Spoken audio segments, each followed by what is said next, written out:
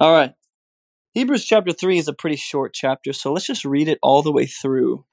God, I pray that you bless your word, that you would just let it sink deeply into our hearts, that you would give us the revelations we need and lead this time. All right. Hebrews chapter 3.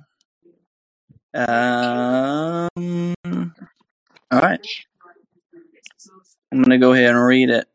If you guys do me a favor, when you guys come on in, mute your mic for me. That way there's no background noise, or that way whoever's talking can be heard clearly. And then if you want to speak, just raise your hand in the chat or say, I have a thought or a question, and we'll get to you.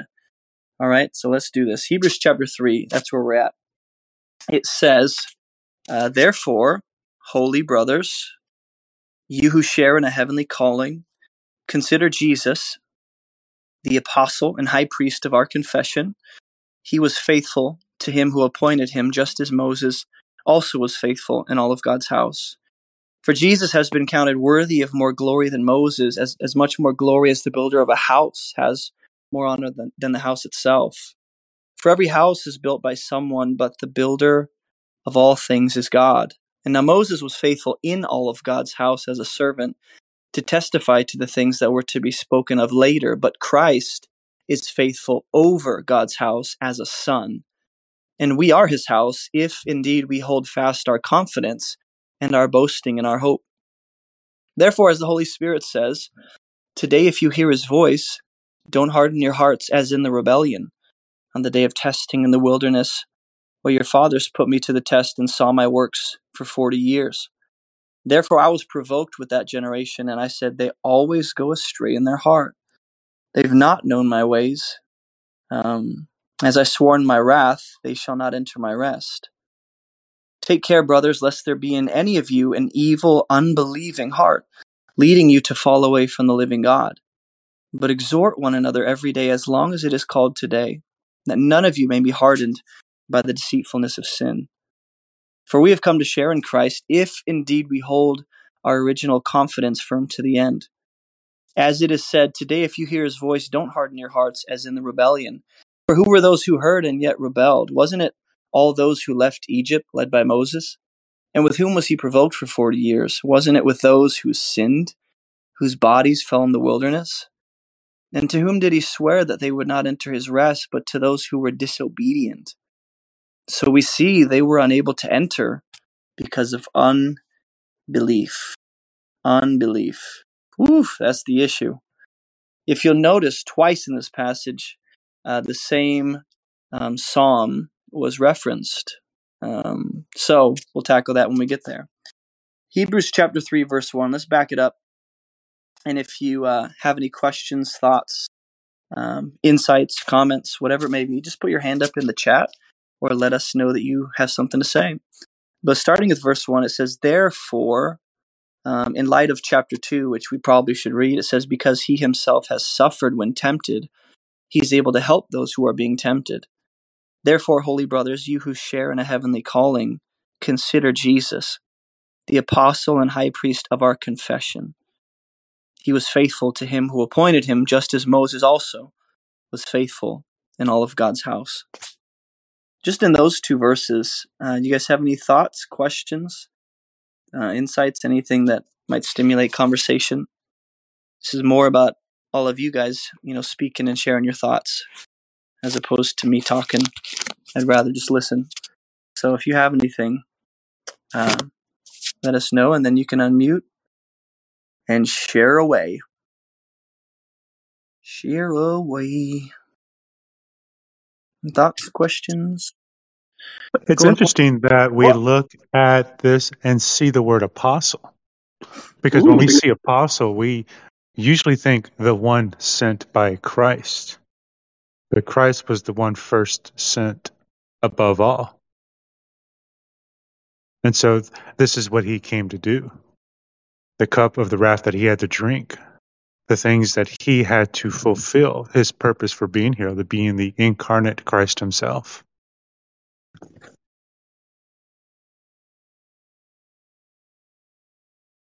I noticed that word apostle too, and I don't think it's ever stuck out to me until this moment. thought, I've always just flown right past that. He is referred to as the apostle of our confession. And notice there's a comparison being drawn between Moses and Jesus, and it relates to the last thing that was said in chapter 2, which is that he's our high priest who can represent us because he has suffered and he knows everything that we experience in this human life except sinning. He's been tempted, right? But without sin. And that's why, he's able to sympathize with our weakness as the perfect high priest. So there's something about Jesus being better than Moses that relates to his high priesthood, him being the mediator between us and the Father, him being able to represent us before God. It has to do with him being better than Moses somehow. At least that's what the author's trying to get us to see.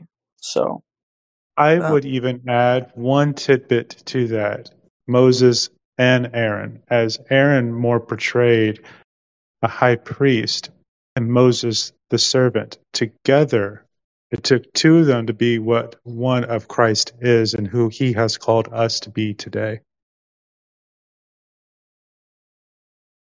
yeah, agreed. In fact, I think Aaron will be referenced later in the book of Hebrews. For sure, Melchizedek. I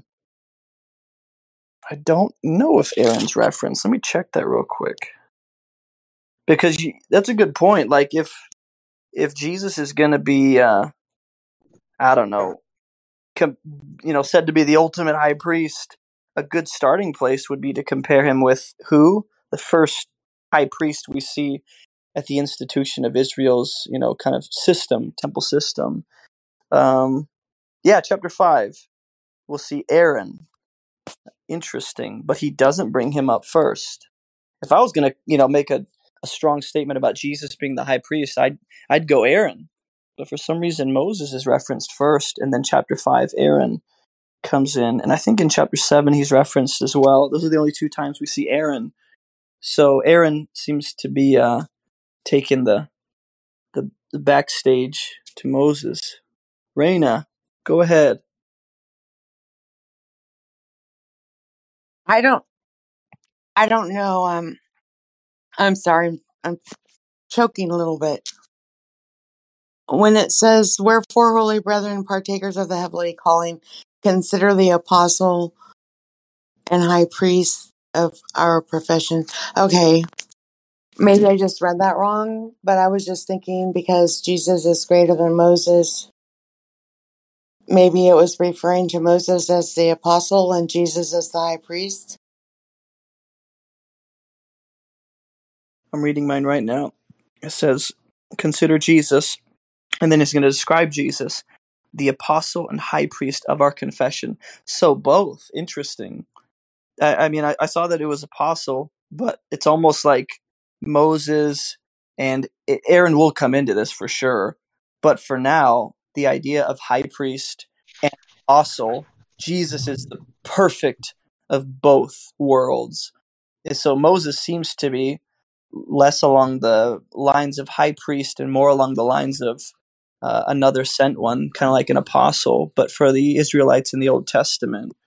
So in that sense, Moses building or being a part of the house as an apostle, which I think it's fair to say he was sent by God, right, to lead the people and build something, right? So it's fair to call Moses an apostle, and Jesus is better than him, just as he's a better high priest than Aaron.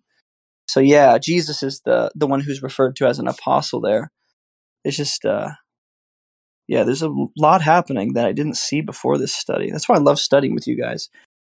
Daniel, go ahead. Hey, yeah, and just as you were speaking and reading that, in that apostle sense, like messenger of God, in a sense, really, you look at that side of it, and I think when you look at Moses, there's a connection there in this. Sorry, not Moses. Get back again. The apostle, I look at it as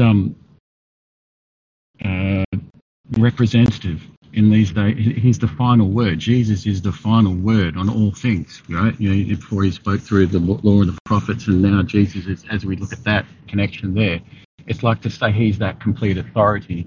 And that's one thing I'm seeing on that side. But the confession side, when we talk about that, if we're going to have a high priest, he has to be sinless. Each one of these things that he's being compared to is that Jesus is the sinless one, that is man with God joined again, so that when he goes through as our priest on our behalf, he's bringing a confession that is perfect in the likeness of Moses was for the Israelite people on the Mount Sinai, when God could have actually, got rid of them all. He actually spoke on behalf, right? So there's that connection there where he comes with a perfect, like a confession or representation or a testimony.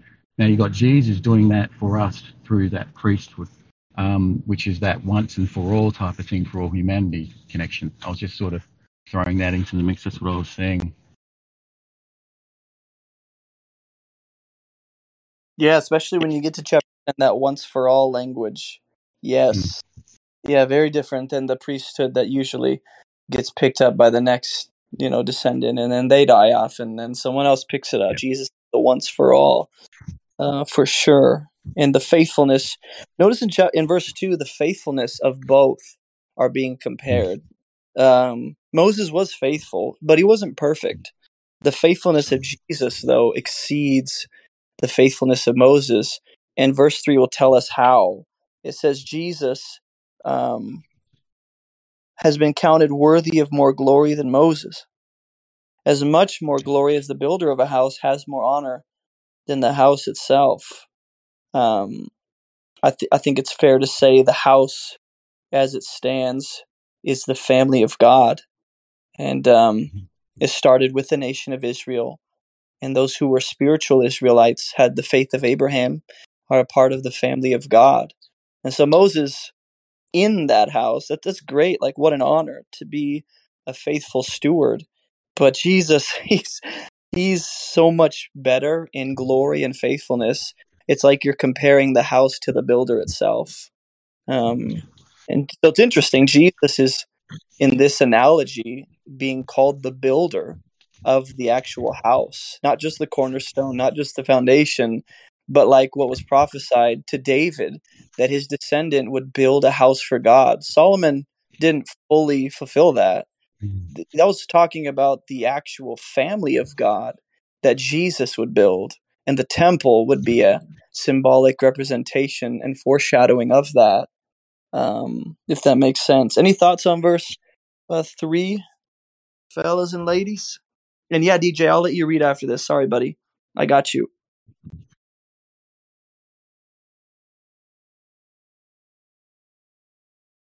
Thoughts, questions?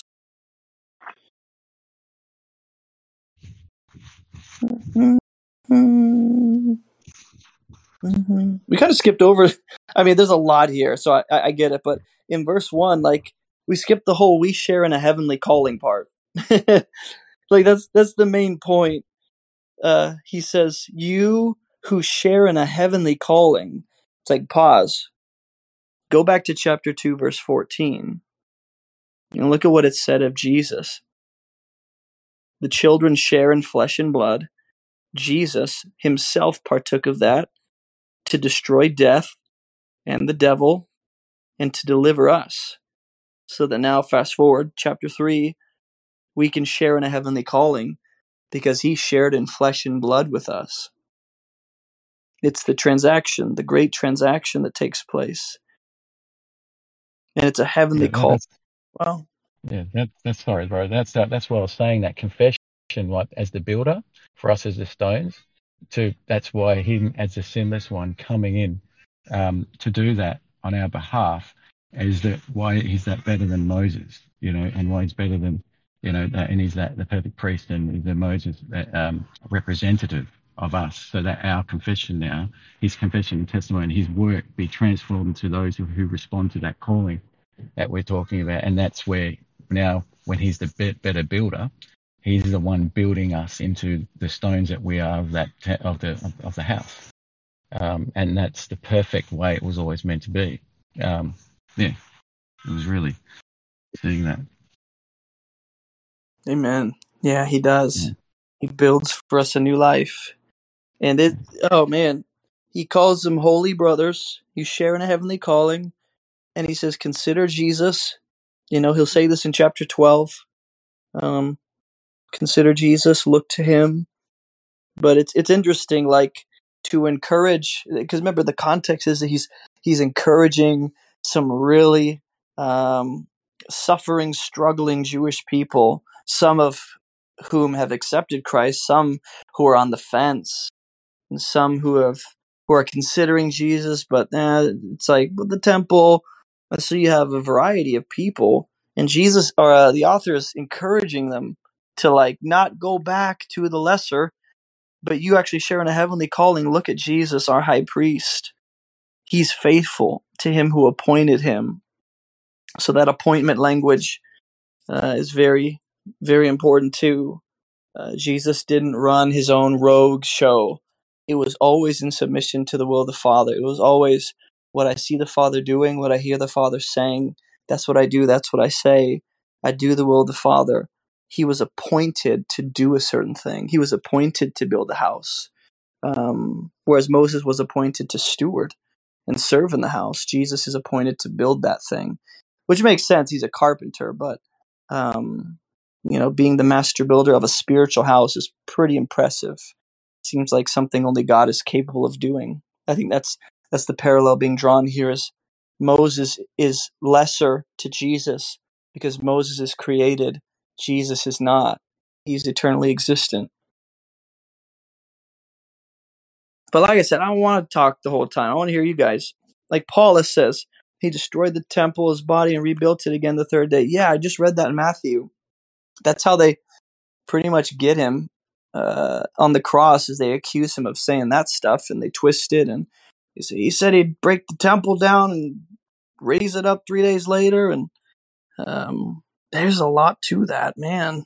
He's a greater Solomon. Jesus himself connects himself to Solomon. He says something greater than Solomon is here, or the temple is here, something greater than Jonah is here, and all these ways of him being a greater picture, or the fulfillment, rather, of those pictures. I have something. Yes, finally, someone talking. Go ahead, Christian. That's funny. Let's see. Given case that it says that oh my goodness, I lost the passage. Okay, there it is. Where was I? For Jesus has been accounted worthy of more glory than Moses, such as much according as the builder of a house has more honor than the house itself. For some reason, my mind wants to go to a different direction, and I'm gonna do my best to at least to like tackle both of them and not get off track. So to make it simple, at one, it really reminds me of how, like, I guess I can tackle the second point and go back to my first point. This second, oh my goodness. So the point I guess I'm trying to make is what's processing in my head. It's basically how the foundation, like in Matthew, when it talks about the foundation of our faith, is it found on the sand, or is it found on the rock, which is, as we know, it's Jesus? And so it really puts into perspective, at least for me, how, like, God is worthy enough to build, not only it's worthy to be our foundation of where we build our hope, our trust in, but at the same time, he is the one that needs to be building, I guess, us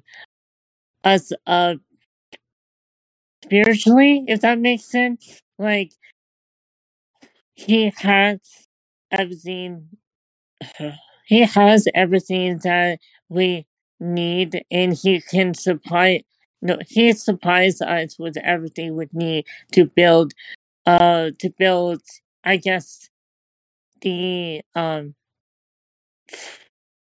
the foundation of our faith to build us up to have, I guess, a structured house. I don't know that can withstand the storms of life and the temptations and trials of life. That if that makes sense. So I guess just leaning on Christ to build us up and to maintain, I guess, the, our temples, if that makes sense. That's just where my mind is honestly at the moment when I think about this. Jason. I Hold had on. some. Yeah, go ahead. Go ahead. I'm searching a verse that you brought to mind, Christian. Whoever was saying they'd like to go ahead. I was thinking about. I talked about Jesus and Moses. They were both apostles, and that they were both sent by God, because that's what apostle means. And Jesus accomplishes us two things that we needed: was first to hear from God by knowing who Jesus was, and then to be given a clear revelation of his will, of what God's will was, being our high priest. So Jesus was also our apostle sent from God to be able to tell us and reveal what God's will was for Jesus, for us, to become our high priest, and what he would give us through that, through forgiveness of sins, becoming our savior. Does that make sense? Say the last part again, because I was tracking a little bit. Lost it. Okay. Well, an apostle is one who's sent. So Moses was sent to deliver, you know, the slave, to bring God's people out from sin through the Ten Commandments and through the law and all of that. So that was that Exodus through that way. Moses delivered God's people. Jesus came. He was an apostle sent. He delivered his people through, not through the same law, because we weren't able to do that. He became the sacrifice for us, and he became the high priest for us. So they were both apostles sent by God to do God's will, to save us. But Jesus became our high priest in order that he became the sacrifice for our sins, to become, well, you know what I'm trying to say, right? But Yep. It's a different Exodus. It's a yeah, different. yeah. So it's the same thing that happened in the Old Testament as in the New, but Yeah. then it became the same thing. But in the same sense, they were both apostles, but Jesus also became the high priest, where Moses did not. Exactly. Moses had a limit. He could only go so far. Yes. Yes. He actually tried on Mount Sinai to be that Yes. mediator and high priest, to be the one who would be like, "Hey, how about you take me instead?" And God goes, "No, sorry, you don't cut Right. it." And Moses actually tried to play that role, but he could only go so far because he was imperfect. He was But created. yeah. And we needed to first hear from God, and we heard from God through Moses, from God through Jesus, in order to know who God was and to be given a clear and infallible revelation of his will for That's us, right. Yep. which was done through both. Yep. And to Christian's point, Christian, you're not crazy. You're making total sense because I can picture your brain working right now. All the scriptures are coming together. You just don't know which scriptures they are. First Peter chapter 2 verse 5 says, "As you come to him, a living stone, rejected by men, in the sight of God, he was chosen and precious. You yourselves, like living stones, are being built up as a spiritual house, to be a holy priesthood, to offer spiritual sacrifices acceptable to God through Jesus." So you are correct, Christian, absolutely, in that whole idea of, but we build our house, but he's building us. Exactly. It's not either or, it's both and. It's I don't build my house without God. It's he's actually the one supplying me the power to build my house on him, but he's the one enables me to even do that. It's a partnership. It's always been that, where God wants to partner with humanity. And he goes, will you build your life on my truth? And you go, yes, I'll do it. And he goes, well, not without me. Like, I'll supply you what you need to do it. I'll be there with you. Just like Noah building the ark, or, Moses and the fellows building all this different things for the tabernacle.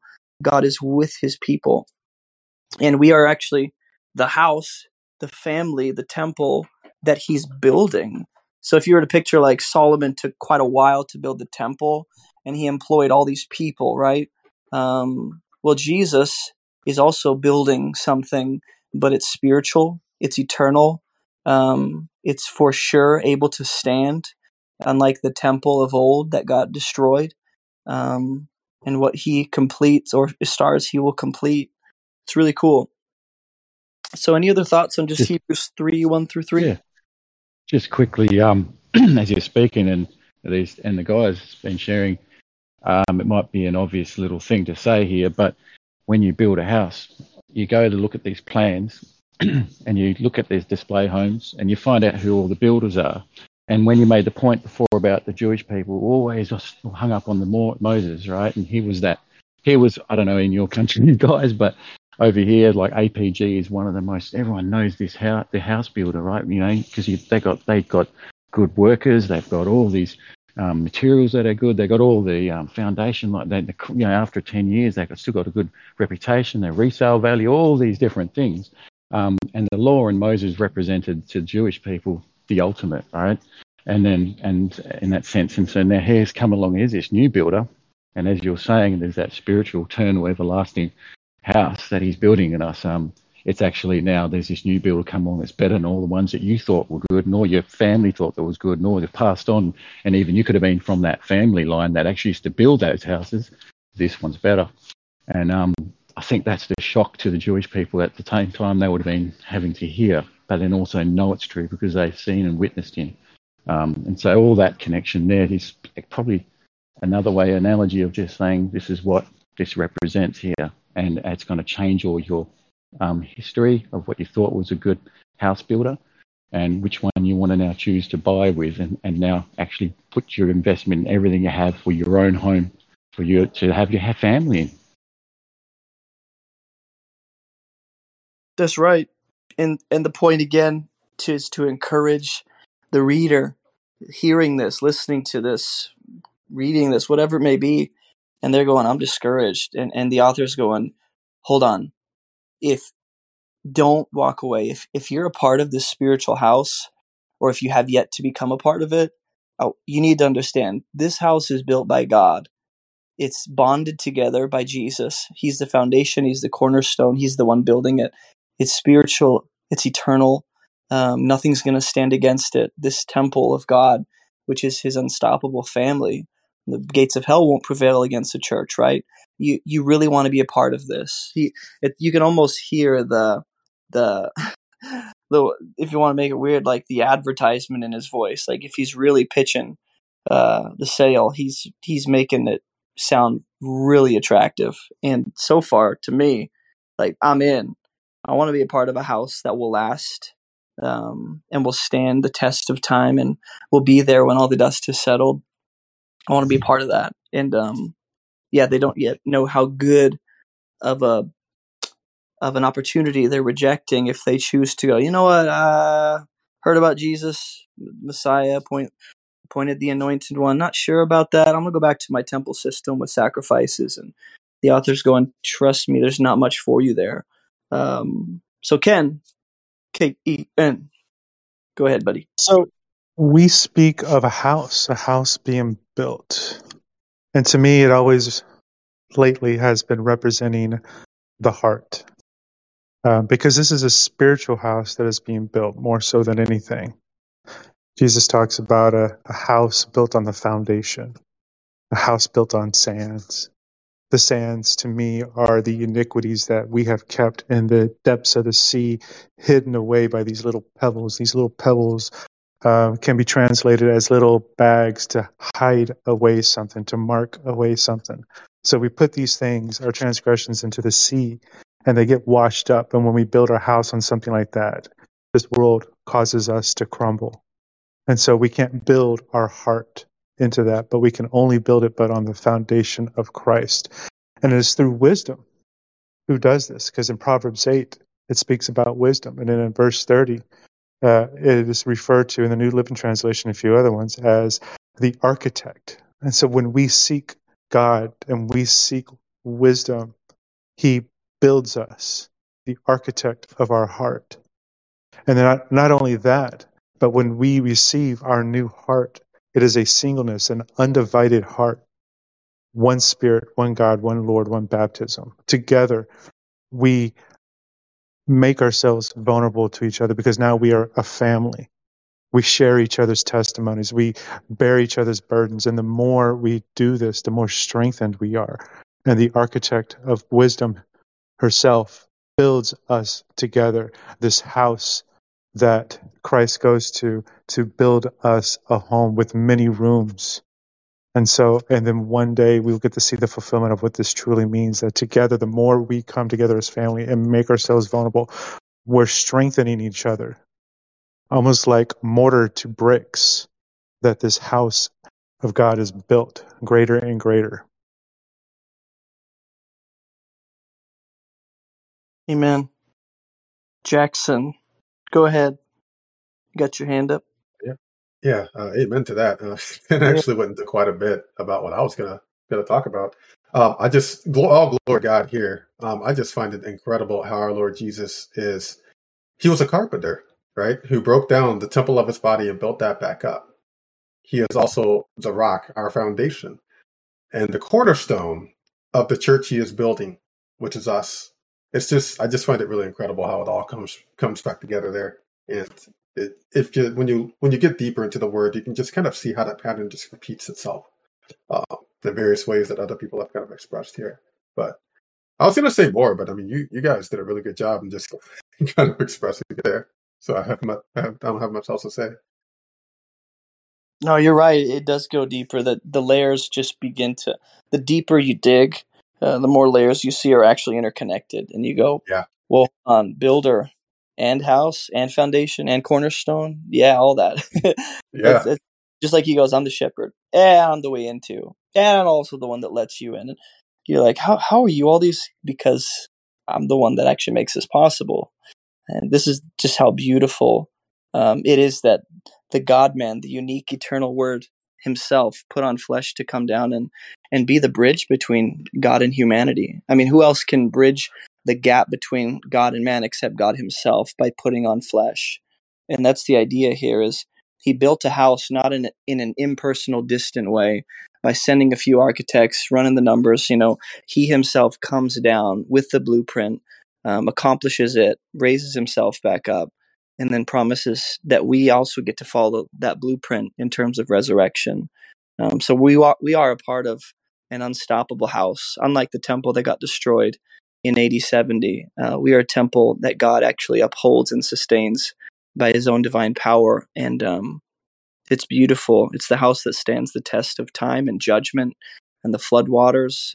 Nothing can take it down because Jesus holds it together. And so you really are a part of something that goes so much, just so way beyond us, so beyond us, but we're still parts of it. We still have a role. We can partner with God.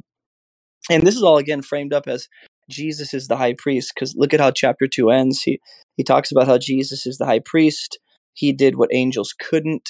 So he was comparing Jesus with angels, and he goes, yeah, he's on another level, man.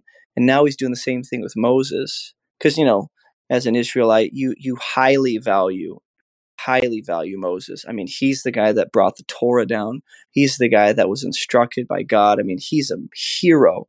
Uh, and you have a lunchbox with his picture on it when you go to school. That's how much you love Moses. And the author's not saying Moses is bad. He's saying he's not good enough to bring us into the actual household of God. He just was a part of making a way eventually for the Messiah to come through Israel. He played a role in that, and that's awesome. Any other thoughts before we move to verse 4, which I think we already looked at? The house is built. the one thing just another thought that popped up in my head is that how Jesus told his disciples, or one somewhere in Matthew's gospel, I do believe he talks about how our eyes are like a light unto our bodies, and how the word of God is the lamp unto our feet, basically. And so how much more responsibility that we have, for example, how we have lamps that lights up our houses, and we also have things in our houses to keep it clean. So how much more so can we trust in the Lord and to help keep, I guess, like for example, sin from making a mess in our temples. Like, since we are the temple of the Holy Spirit, how much more responsibility does that give us as believers to, I guess, keep our houses clean, if that makes sense, like in regards to not allowing sin to pollute the areas of our lives, like that God may want to use us use us for His glory, um, since we are His temple. I don't know. Yeah. Yeah, and another thing before we let DJ read, because Christian, you bring up some interesting points. Paul does say that we have this incredible treasure in earthen vessels. He seems to be referring to the fragile bodies that we live in, which are fading, and somehow, by the grace of God, we are houses individually and collectively for the Spirit of God. I wonder, in the mind of the original, audience, what they would have thought about being, living stones in the temple of God. Did they see their bodies as houses, or did they see more of the invisible aspect of themselves, their spirit, as being not containers for the Spirit, but I don't know. I wonder how far that analogy really goes when it comes to saying I'm a temple. Is it purely physical in nature, or does it actually transcend that in terms of like when we leave this body, we still are grafted into we're still seated with Christ. We're still as united with Him as we were in our bodies, and we still have the Spirit of God, I believe. So it must transcend the physical in what I'm saying, because we think our bodies house the Spirit. And I think Paul is touching on that when he talks about these earthen vessels have glory in them. I also think it refers to like the knowledge of the gospel. But beyond that, I think there might be another dimension to this where the Spirit of God dwelling within us goes beyond just containing a body containing Him, but that He fills the entire person in their unique created selves, which goes beyond the body. I know I probably just said a lot of stuff that doesn't make sense, but I'm just thinking out loud. DJ, I told you that you could read. I promised. You are my guy. Go ahead. Hebrews 3, 4 through 6. I pasted it for you. You're all set.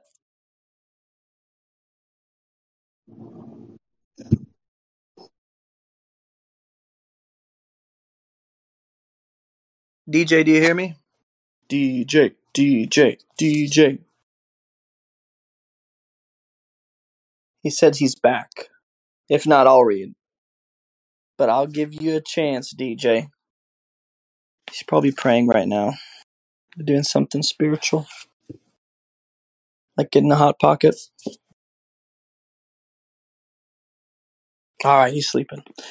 Hebrews 3, verse 5 says, Now Moses was faithful in all of God's house as a servant. And look at his role as a servant. It's to testify to the things that were to be spoken later. But Jesus Christ, he's faithful over God's house, right? Both are faithful. Both have a relationship with the house of God. Jesus is over it as a son. And we are his house. This if, it says, if indeed we hold fast our confidence and boasting in our hope. And that if throws people off. But I can understand why. Any thoughts, verse 4 through 6, questions, insights, comments, connections, cross references, disagreements? I don't know. I ran out of ideas.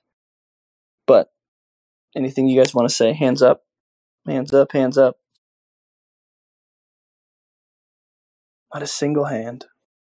I will sit here in silence and channel my inner youth pastor and wait till people talk. So that Jesus is over it. This is another way of saying to lord over. When somebody is over it, they are above it. They lord over it.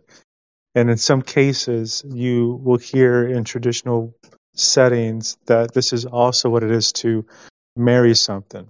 And I believe it's in somewhere in Isaiah 51 or Isaiah 54, where it talks about he will marry the land. He will lord over this. And this will be his kingdom.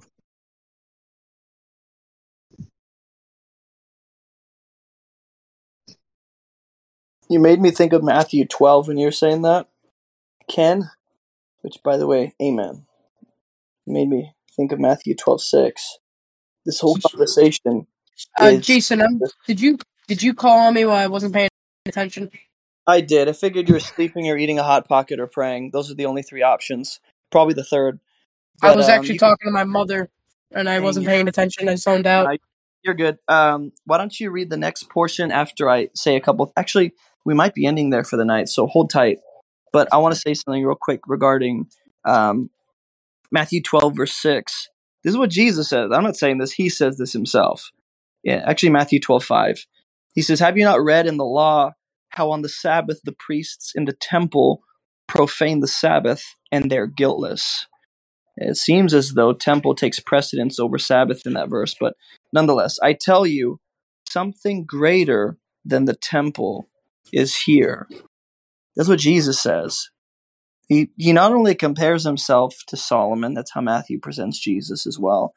He not only compares himself to Jonah, being the greater Jonah or the greater David or the greater Moses, but now he's greater than the temple, is what he says. And I wonder if that plays a role in what this means, that Jesus is better, than Moses, and he's faithful over God's house. Because, to be over something, like Ken was saying, means to have authority, ownership. And in a sense, that thing has its origins in you or your creativity, which is what the house of God is. The people of God originate in the mind of God. He's thought this whole thing up. He's the creator. And so if he's going to build, it's because his creativity is coming forth and, shaping reality. And here we are, the house of God. So if Jesus is over that, he not only is the builder, but just the originator of the whole thing. Moses is not. Sorry, buddy. Like, Moses, you're fantastic. We will never minimize Moses. But like we see on the Mount of Transfiguration, when it's all said and done and the dust has settled, only Jesus is left. Only he remains. And so he's the sum total of the law and prophets in every way, shape, and form. So any thoughts about Hebrews 3, I guess 5 and 6? And then we'll, depending on the time, we might be able to get to the quotation in verse 7. But that's a big one. It's take an hour probably. Thoughts, questions, comments, insights, revelations? None of the above?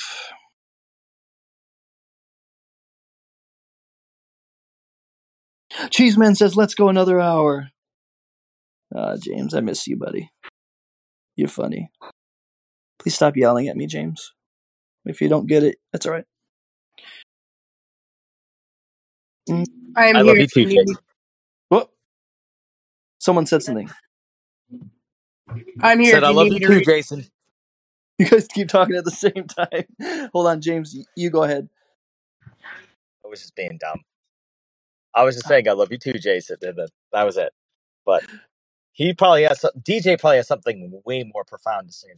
So let's give it to DJ. Go ahead, DJ. I can read if you want to continue for another hour. I wish I gotta get other stuff, but tomorrow's Friday. You know what that means? What does that mean? I don't know what that means. Let the rest of us know. Bible study. I actually have my first in-person Bible study tomorrow too, so I got to get to bed. In South We Carolina, have our youth night Bible study tomorrow. James, can you come To what? to our first in-person Bible study in South Carolina? Yeah, buy me a plane ticket. I'll be there. Do you have a bike? Do you have like a scooter? I mean, I'm not gonna bike. You know, I wonder how long of a bike ride that would be. I'm in If you Houston. start now, you'll be here by Wednesday, and you can hang around till the next one. I got a car. Why don't I just drive? That's also an option, but I figured your wife might need it, so I was just thinking You ahead. know, it's also an option buying a cheap plane ticket there. Buy a Spirit Airlines ticket; it'd be $20. Yeah, I like to live though, so I'd rather not buy Spirit Airlines. How about we do this? Since no one has anything to say about verse 5 and 6, we'll at least read the quotation in verse 7 through 11, which I'm going to leave to you, DJ. I'm going to put it in the chat. Hebrews 3, 7 through 11. You go ahead and read that, and then we'll just ponder that as we end our night. That'll leave to you. All right.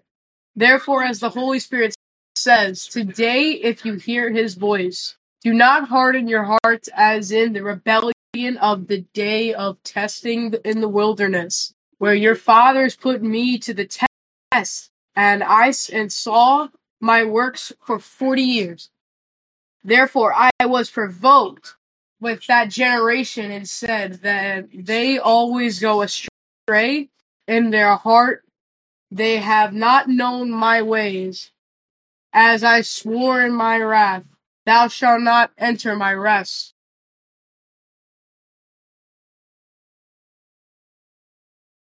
Thank you, buddy.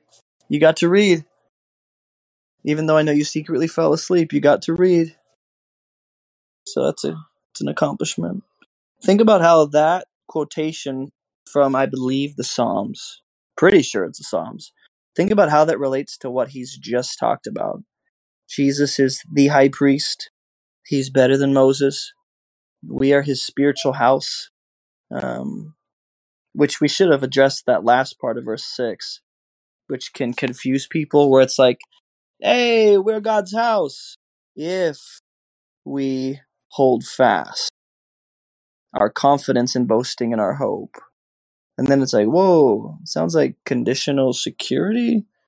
Like to some degree, I have to do X, Y, and Z to stay saved or remain a Christian. And I'll tell you up front, I don't believe that's what it's saying, but rather what will result from someone who is in the house of God, like who is in the family of God. So Angel says, so if I'm a house, do I pay property tax, or does daddy pay property tax? It's always daddy. Jesus does tell Peter when they're like, shoot, we got to pay the tax. He goes, yeah, just go catch a fish. First fish you find, it'll be in the mouth. So, I mean, that might be the kind of thing that takes place for you, Ariel. Don't worry about your property tax. Just go catch a fish in faith. See what happens. You never know. But I want you guys to reflect on that, just how that quotation, verse 7 through 11, relates to, I would say, the end of verse 6, that we are his house if we hold fast our boasting. In other words, it seems like the way he's phrasing that is, if you are a believer, then you'll see X, Y, and Z, which seems to be enduring faith. The holding fast, the confidence in Christ. He's our hope. Faith seems to be locked into that for the believer. So James says, why would we harden our hearts if we hear his voice? The that's exactly the call to the audience, is that those who are on the fence, those who have not yet responded or made a decision about the voice that has come bearing witness to the Son, really the gospel. If they're on the fence about it, or they're not convinced, or whatever it may be, he's saying, listen, do not harden your heart when he's speaking. This gospel message about Jesus carries even more weight than the original system in the Old Testament. So you shouldn't harden your heart. This isn't a believer, but someone who's not yet a believer. I'll even add to that, in lieu of talking about the 10 virgins, they had the Word of God with them, the Lamb, but they didn't have the oil, the Holy Spirit. The Word was with them. They tasted it, they read it, it felt good, can even be sanctified and having some cleansing from that. But you need the oil. You need the acceptance, the submission, the belief, the faith in Jesus and in doing so. So people come with remorse, they come broken, and they get a taste of healing. But sometimes people just don't want to feel bad, but they also don't want to change. And that's the hard thing, because that's where pride comes in. I want both worlds. That's why it's always good when we are keeping with our repentance, confess the truth. Lord, I believe, but I also help my belief. Lord, I have faith, but I also don't. Lord, I love you, but I also love my sin. Confess the truth, and he will transform you. Submit. Let it go. Be still. When we are being still in front of the Lord, we are letting go of ourselves, submitting to the truth. And so when we get somebody to the point where they are tasting the Holy Spirit, the gift, they're tasting the love of God, there's still that point where you need to still accept him. Because just because you have a contrite heart, a heart that is crushed, does not mean that you're still submitting to the truth.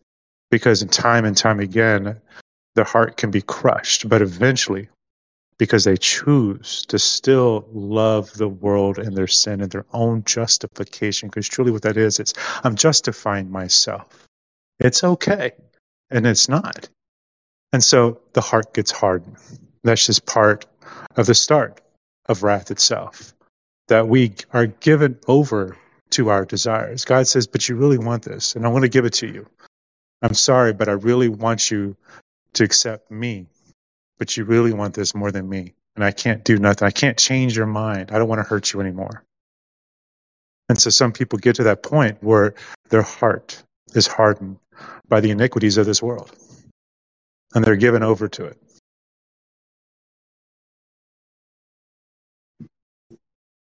That's right. And that's what in the chat I said, look, hardening here, James, a believer, as far as I've come across, a believer will not because God's violated their free will, but because they've already made their decision.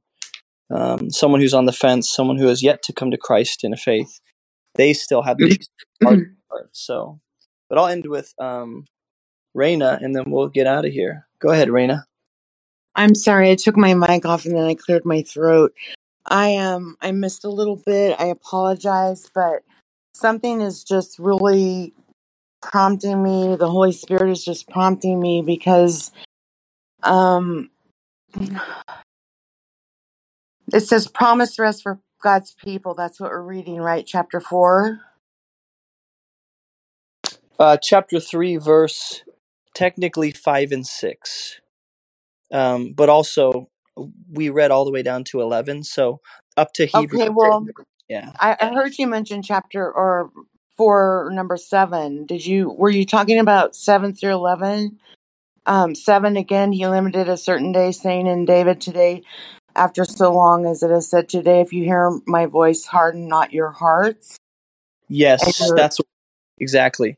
It said, for if Jesus had given them rest, then he would not have afterwards spoken of another day.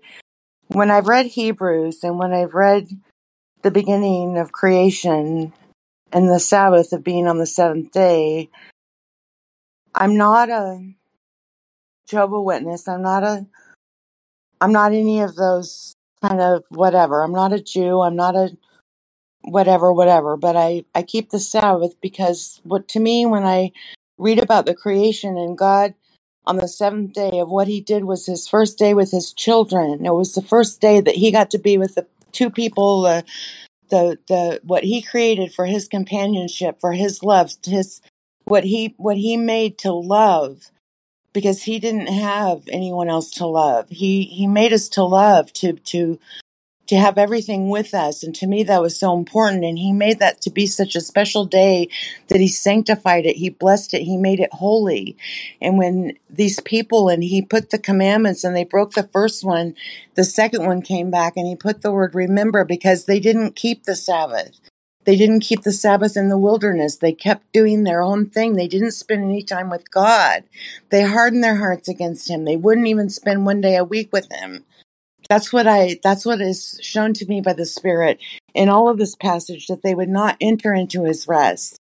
That Jesus, if he had made another day and turned Sabbath to Sunday or whatever, he would have spoken another day. But all through Acts, they kept the Sabbath, all through Acts. And it's even written in history about the Sabbath was changed by the Catholic Church and all that. And I don't want to get into that debate, but it breaks my heart because it's such a beautiful thing of what God did. On the seventh day, he rested from all of the stuff that he did, of all of creation, to spend time with us, his beloved children. And we would not even turn around and spend one day out of 7 with him. And it breaks my heart. And that's just what I see here. And I'm sorry, I just had to stand up for that. I just had to say something. No, I can tell you those are your convictions. You're passionate about it. I made a mistake when you read verse 6 in chapter 4. I was reading chapter 3, verse 7, and it's so closely aligned with it that I figured your translation was just different. We have not gotten to chapter 4 yet. We I'm are so still, sorry. but hey, I'll tell I'm you, sorry. we're going to get to the Sabbath rest. We're going to get to the seventh day. For now, he's moving us towards that by saying, hey, don't harden your heart against his voice.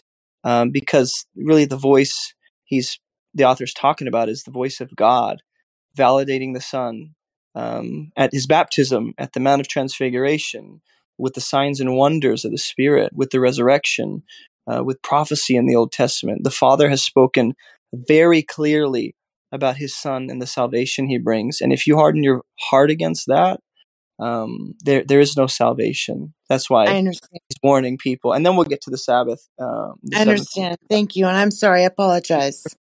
You're doing great. So we'll get to that hopefully next week. I don't know how much progress we'll make.